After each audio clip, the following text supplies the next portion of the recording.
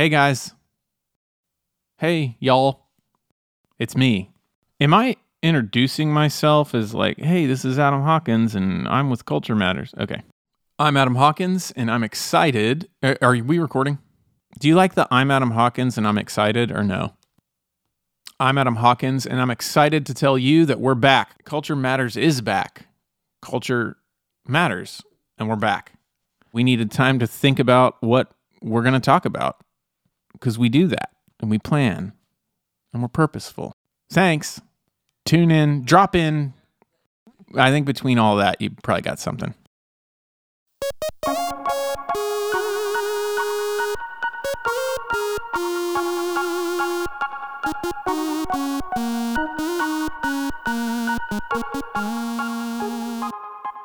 I'm Adam Hawkins, and I'm excited to tell you Culture Matters is back. We're coming back with a new season. We had to take a break over the holidays to rest and recharge and to think deeply about what's happening in our culture and what we need to talk about. During that time, many events have happened that demand our attention. One of those is Ukraine and Russia, the war that's happening over there. And in fact, we're going to release an episode this week sort of talking about how we as Christians should respond to world events like this.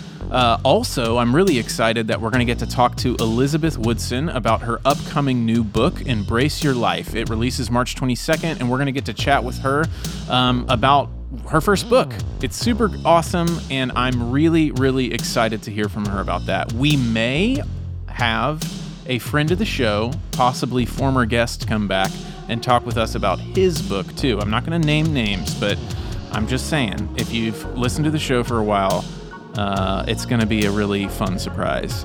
And then we have really exciting guests like Jonathan Pennington, who's a wonderful New Testament scholar who's going to come and talk to us about wisdom.